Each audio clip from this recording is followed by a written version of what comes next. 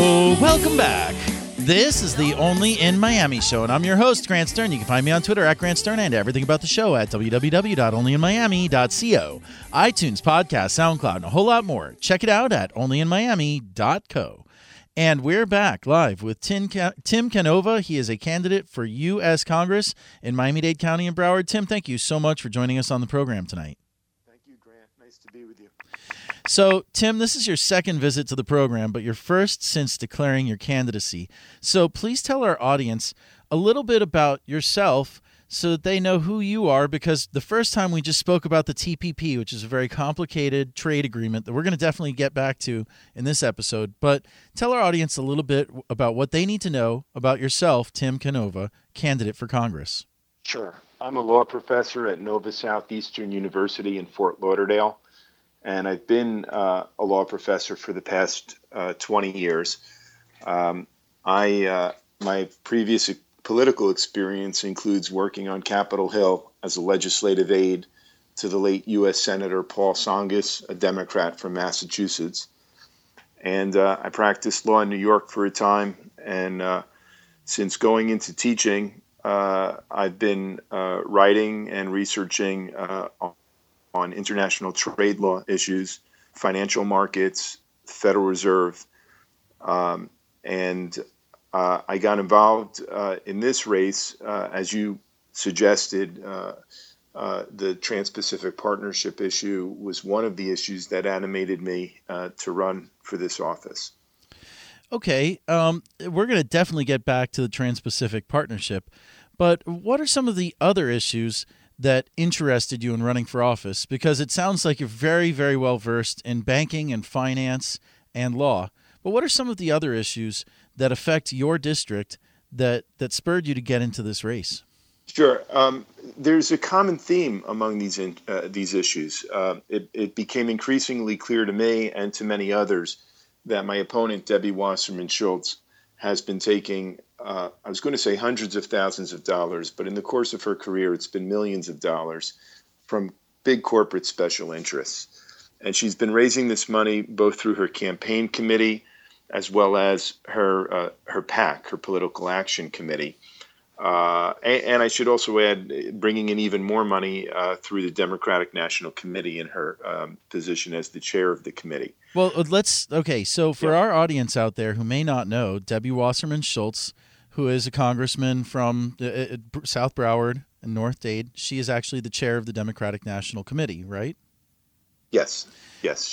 While she's been the head of the Democratic National Committee, the fortunes of the Democratic Party have not been all that bright. The Democrats, our party, has lost dozens of Senate seats and House seats. We lost control of the Senate and lost more House seats than any time in many decades.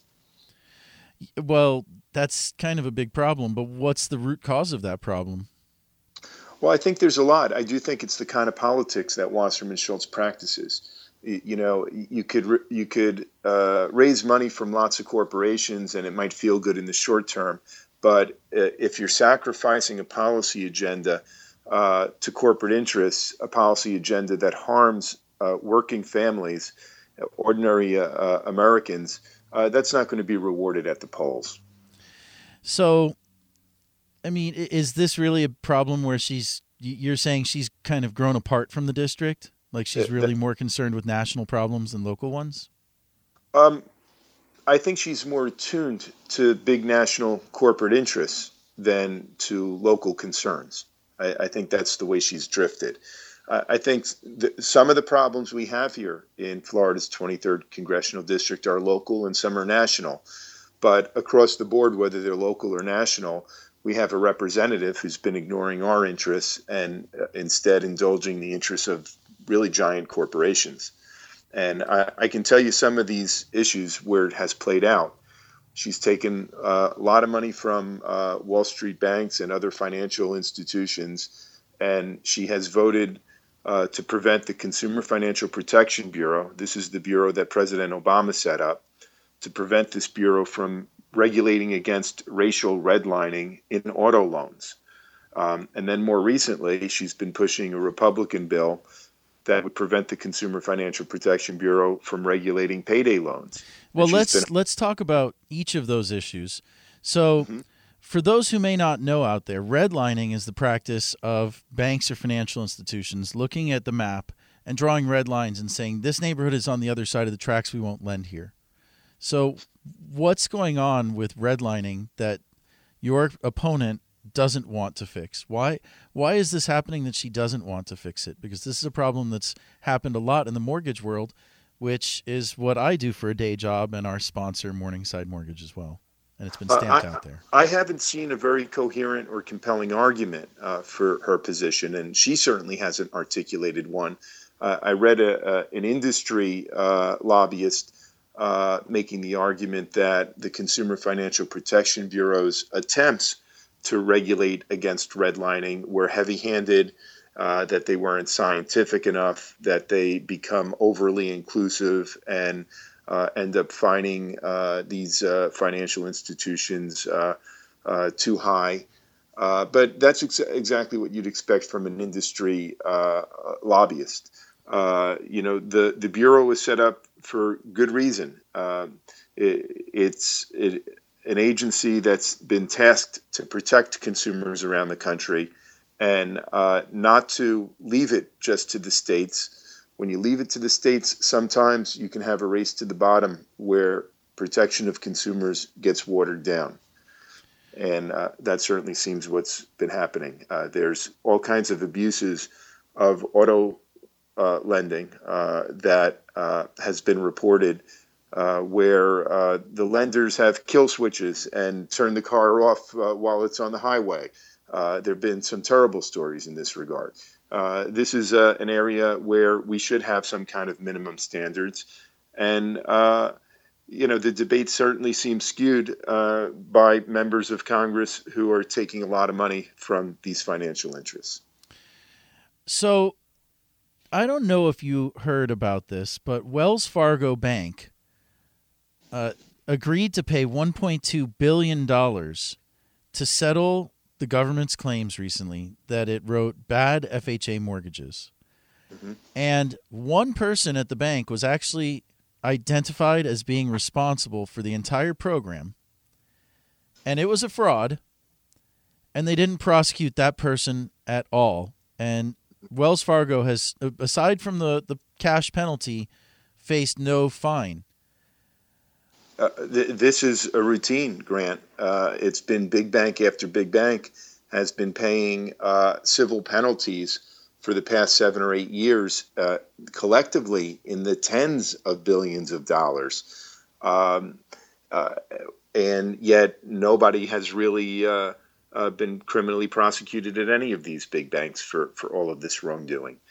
There's been a revolving door between the Justice Department in Washington, D.C., and the big law firms that represent these banks at the very highest levels. And this is exactly the kind of inside politics as usual that voters are just tired of. They want change. They do want change. Let's talk about another topic briefly before we go to commercial, not commercial break, but our music break here. There's a topic that's at the tip of everybody's mind, especially people who have thought about the Flint, Michigan disaster. But there's also a water disaster going on in Florida. How can you help support clean drinking water in Florida, which is all tied to Everglades projects and management of Lake Okeechobee if you're elected to Congress? Well, when I'm elected to Congress, I will not have taken any money from the big sugar interests that have been helping to fund Debbie Wasserman Shultz's campaigns over the years. I certainly could speak out and stand up for clean drinking water in a more credible way than my opponent. I also think that when you look at the kinds of infrastructure investments that are needed in the coming years, not just in Florida's 23rd, but all across the country, the needs are massive. And it includes not just roads and bridges, but seaports and water works, sewage treatment facilities, and where are we going to get the money to rebuild this kind of infrastructure? I don't really hear much of anything coming from my opponent or from politicians who are in the pockets of big private financial institutions. And that's because their way of dealing with these problems is to pretty much kick the can down the road and have our federal, state, and local governments borrow more money in the bond markets and keep paying high interest rates and paying 2 or 3 times over for the projects over the course of the bonds. It's unfortunate. The answers, this is not rocket science. You can just look to American history and see how the greatest generation, for instance, built up this country's infrastructure. We had a massive infrastructure bank at the federal level. It was called the Reconstruction Finance Corporation. And, we've had presidential candidates from our party, Bill Clinton and Barack Obama, campaign on the plank of creating a federal infrastructure project, federal infrastructure bank, and yet it still hasn't happened. And we're lagging behind the rest of the world. China, Germany, you name it. There are many, many countries that have had these kinds of infrastructure banks for years. It's a way of channeling credit and capital into these kinds of projects. And instead, we kick the can down the road. Our infrastructure deteriorates, and it's the next generation that's going to be left with a lot of problems. Well, that is a big problem. And on that note, we're going to take a very short break. Mono P, what are we going to be listening to? We're going to hear a tune Spanglish from our brand new album, a tune called This Is Me from our brand new album, Spanglish. And this is a rocker. And we'll be right back. This is the Only in Miami show.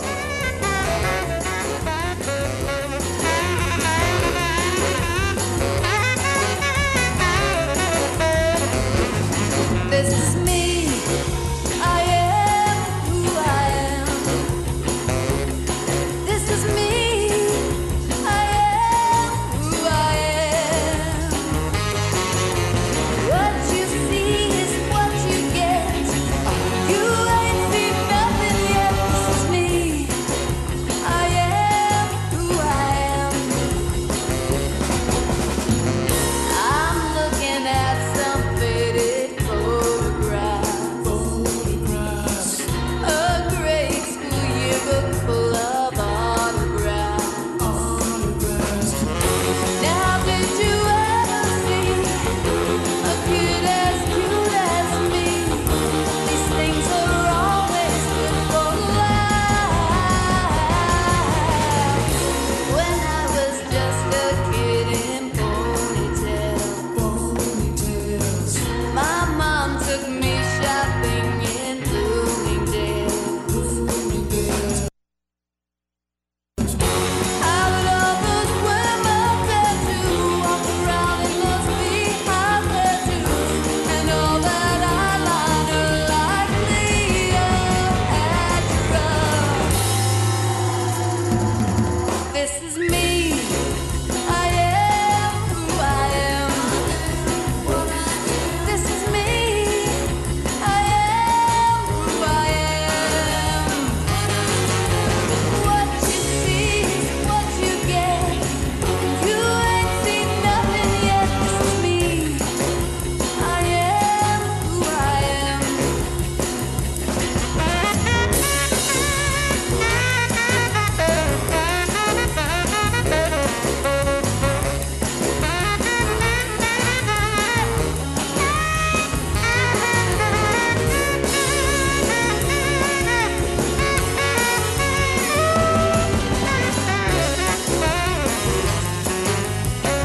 Oh, welcome back. This is the Only in Miami show, and I'm your host, Grant Stern. You can find me on Twitter at Grant Stern and everything about the show at www.onlyinmiami.co. iTunes, podcast, SoundCloud, and a whole lot more. Check it out at onlyinmiami.co. And we're back live with Democratic candidate for Congress District 23, which covers northern Miami-Dade County, northeast Miami-Dade County, and all of South Broward, west out to Weston, Tim Canova. Tim, thank you so much for joining us on the program tonight. Well, thank you, Grant. It's great to be with you tonight. So, Tim, please tell our audience When is there going to be a debate between yourself and your opponent, Debbie Wasserman Shultz, before the August primary for District 23's congressional seat?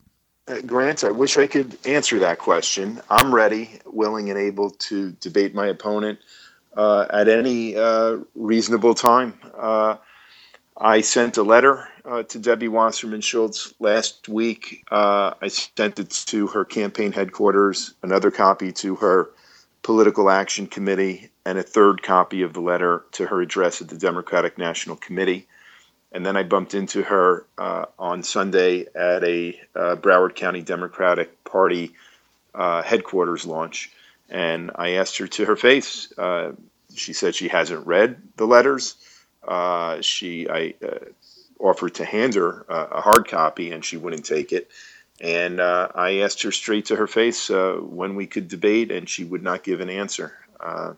So if her record as DNC chair in the scheduling of presidential debates is any indication, she's probably going to try to dodge the debates. And that's a big accusation. So you're saying that Debbie Wasserman Shultz wants to simply dodge all debates before this competitive primary? Well, I certainly hope that's not the case. But certainly this is a concern that is what she might be angling to do, to not have any debates. And I've proposed a series of 6 debates to take place really throughout the district at a union hall, a university, a number of other key locations and you could say constituencies around the district, and to cover a range of issues. I mentioned having one at a high school, a religious and interfaith community center, maybe one at a parks or wetlands. We're still waiting to for some response. And I also spoke with one of her staffers at the same headquarters launch on Sunday, and that staffer did indicate that she had read the letter, but would not give any kind of an indication of whether they are even considering a debate. Well, let me be the first to offer time at our new Salem radio station, which is going to be over in the Blue Lagoon area, beginning May 17th, for both yourself and Debbie Wasserman Shultz, your opponent, to come on down to the studio if you'd like to have a live broadcast radio debate. The offer is now open, all right?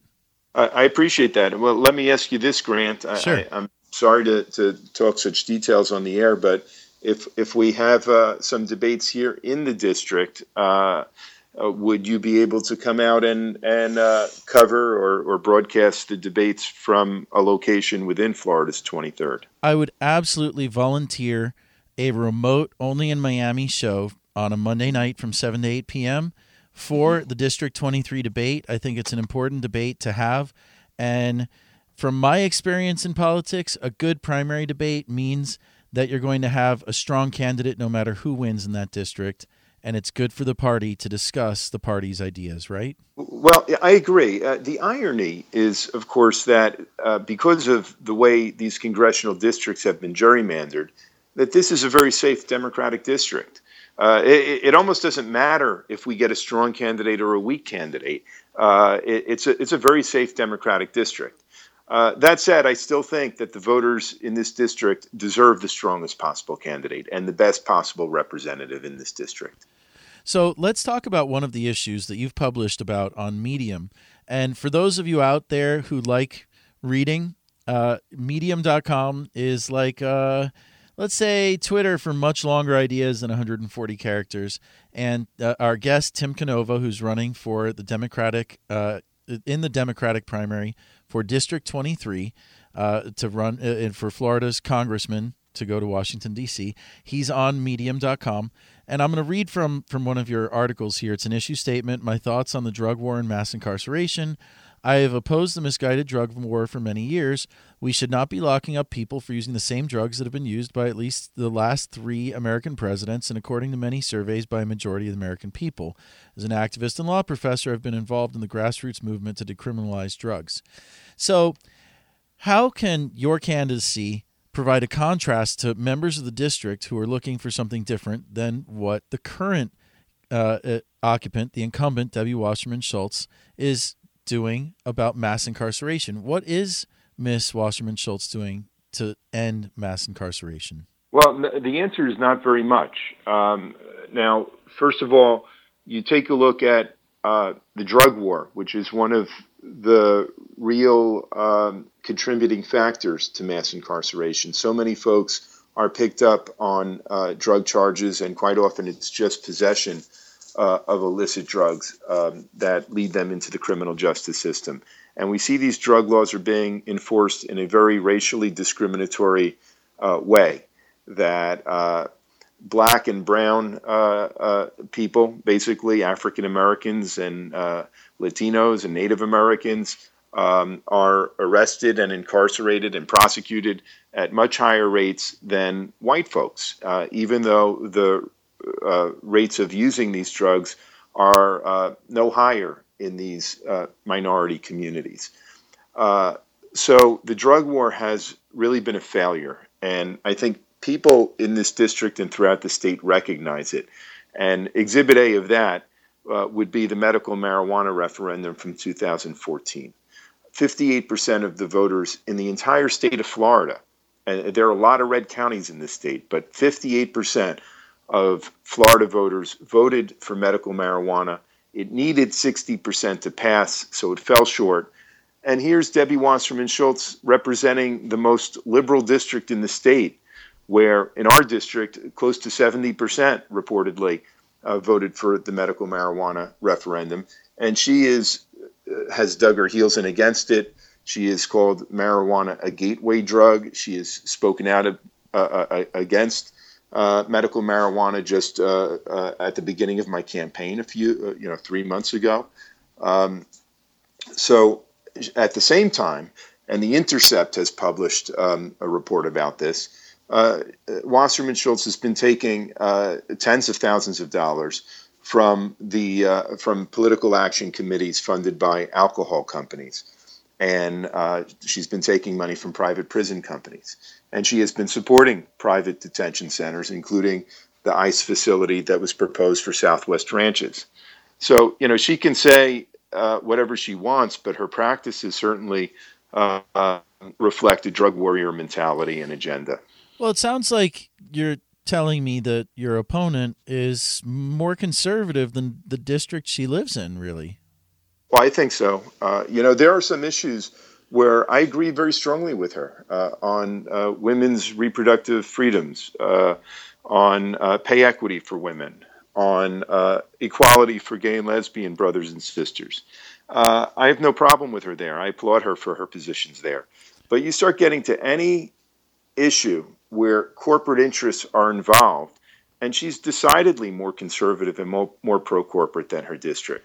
Well, but she's managed to keep it quiet. That's what's impressive. Let's talk about the issue that first brought you onto the Only in Miami show, the Trans-Pacific Partnership. It's also called the TPP.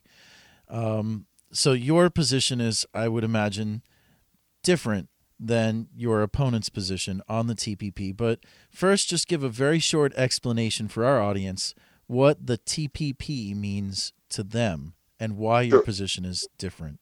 Sure. We all remember NAFTA, the North American Free Trade Agreement, in which the U.S. entered into this free trade agreement that included Mexico. And first Canada. Time you had really a first world country in a free trade agreement with a third world country.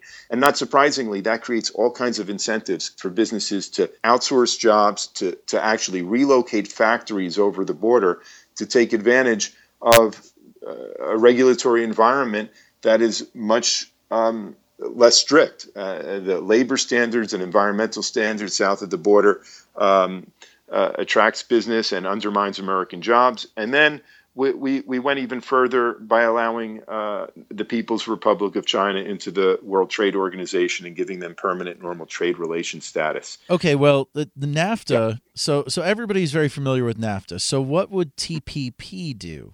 TPP has been called NAFTA on steroids. It would essentially extend the same kind of trading relations, a free trade zone, to a dozen countries on the Pacific Rim. So it would include, in the Western Hemisphere, it would include the United States, Canada, and Mexico, and a couple of countries in South America. And then in Asia, it would include Japan and Vietnam and Brunei. I mean, these are countries, especially Vietnam and Brunei, that are third world countries with very repressive regimes. To be entering into these kind of trade relations with these countries will certainly result in the outsourcing of tens of thousands of Florida jobs, and across the country, the estimates are in the millions of American jobs will be lost. And a lot of the loss of these jobs won't just be in manufacturing now; they'll be in services as well. And it becomes a blueprint. The administration has been negotiating a similar type of free trade agreement with the European Union, known as the Transatlantic Trade and Investment Partnership Agreement, the TTIP. So let's pivot to another campaign issue. And this is one that I think anybody who's kind of a political wonk might have heard about. I'm reading on your Medium account that you guys were actually denied access to the Democratic Party voter file. Mm-hmm. Yes, that's right. That's something that also happened to Bernie Sanders' campaign for a while, right? And it caused a big outrage as well, and then was rescinded. Why did that happen to your campaign? Why was your campaign sanctioned by the Democratic Party itself? And what was the end result? Well, we were told by the Florida Democratic Party not to take it personally, that this is a policy that they have with anyone who's running in a Democratic primary against an incumbent Democrat, that they will favor the incumbent Democrat over a Democratic challenger in a primary by denying access to the VAN voter database and software to the challenger. And I asked the reasons why, and I was told that it was simply to protect the incumbent, that they believe their incumbents are doing wonderful work, so therefore they're going to protect their incumbents. My response was, I can understand why you want to protect your incumbents from Republicans in a general election, but I don't understand why they would tip the scales to protect incumbents in a Democratic primary. That Democratic Party voters deserve a real choice in the primaries. And if somebody's got the courage and to step forward and challenge an incumbent in a primary, they should have a level playing field. And the response I got from the Florida party was, well, this is a policy that I'm sure you will appreciate if you're ever elected. Did they relent? Or Well, they finally did. We were preparing a lawsuit, and at the same time, the Florida Democratic Progressive Caucus, headed by Susan Smith, sent a very pointed open letter to Debbie Wasserman Shultz. Wasserman Shultz, as the head of the DNC, has something to do with this because the DNC is intimately involved with the Florida Democratic Party in the administration of this voter database. And the protest started growing nationally. I know that Wasserman Shultz was up in New York to give a talk on Long Island, and she was confronted with a crowd of protesters who were holding signs, including signs promoting our campaign, which was a surprise to me. Our campaign was not even aware of this protest until after it happened. And the party finally backed down and said they would make an exception for us in this one particular case, but that in other races, challengers would still be denied the voter list, which I thank them for giving us access. But at the same time that I thank them, I was really very critical that we're an exception and that they're not giving other challengers, other Democrats, access to the list. So, Tim, we've got a couple of minutes left, and I wanted to give you a couple of minutes, just a couple of minutes, to speak directly to our audience, to tell them your message, because you've answered all of our questions and then some. But what is your message directly to the voters that you're seeking to speak with in Florida's 23rd District? Thank you, Grant. I appreciate that. Our message is a message of a different kind of politics. And we started 3 months ago without any money and without any endorsements. And in 3 months, we've raised over $500,000 in the first 3 months, and we did it without taking a single penny from any corporation or political action committee controlled by a corporation or any of their super PACs. We raised that money in 26,000 individual contributions with an average contribution size of $20. And these are normal, hardworking people all across the country and in the state of Florida who are clicking on the donate button. They're going to our website at timcanova.com. They're checking out the issues at that website, and they're making donations, and again, an average donation of $20. And to give you some perspective, during that 3-month period, the first quarter of this year, we got more than 4 times the number of donations nationwide as Wasserman Shultz. And in the state of Florida, we received more donations in the state of Florida than Wasserman Shultz.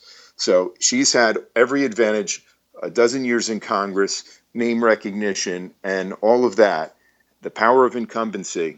And yet this grassroots movement has been able to get more supporters, more donations here in the state of Florida than she has been able to. So this is a real progressive grassroots campaign where ordinary folks are stepping up and helping us out. We have gotten the endorsements of some key unions, the National Nurses Union, the Communication Workers of America, and now the Transport Workers local here in South Florida. So we are going to continue to run this kind of aggressive grassroots campaign. I believe we are going to see a tremendous upset come August. We need folks to be out this summer. People have to be registered Democrat by August 1st to vote for us in the August 30th primary. Early voting begins before that, of course, and absentee ballots begin even in July. But I would urge people to go to our website, see what our campaign's about. We've got some major issue statements posted on the website about reforming the political system, about reversing income and wealth inequality, about addressing climate change and ending the drug war. And again, they could just go to timcanova.com and click on the issues page to read about what our campaign is about. That's TimCanova. Tim, where can they find you on Twitter? I think it is Tim_Twitter. Let me double check that. Yes, Tim_Canova on Twitter. And Yes. On Facebook, your Facebook page is called... Tim Canova for Congress is the Facebook page. And I'll say also to give you an idea of how well we're doing and what kind of a grassroots movement this is. Normal congressional campaign is lucky to just get a few thousand donations during the course of an entire year. And I said already, the first quarter we got 26,000. We're now up to well over 30,000 donations. And a normal congressional campaign is lucky to get 3,000 or 4,000 Facebook followers, and I think we're up over 45,000 now. I know, it's amazing. When we actually tweeted out the interview that we did back on July 6th of last year, it got over 2,000 plays in the first 24 hours after we shared it again when you announced your campaign. And your Twitter account went from like 100 to like way over 1,000 in about a day. Yeah. It's exciting to see the kind of support we're getting. And, of course, a lot of it is because Wasserman Shultz is such a national figure, but it's a real indictment over her leadership, that so many people are taking a look at our campaign and they like what they see. People do their homework. People look at these campaigns with a critical eye. And they see that it's not just anybody challenging Wasserman Shultz, but it's somebody who's got a lifelong record of political activism and progressive grassroots politics. Well, Tim, thank you so much for joining us on the program tonight. It's been my pleasure to bring you back onto this last Only in Miami show before our short spring hiatus. Well, thank you, Grant. And I hope we'll be back on the air together, maybe broadcasting a debate sometime later in the spring. That would be wonderful. And we'll be right back. This is the Only in Miami show.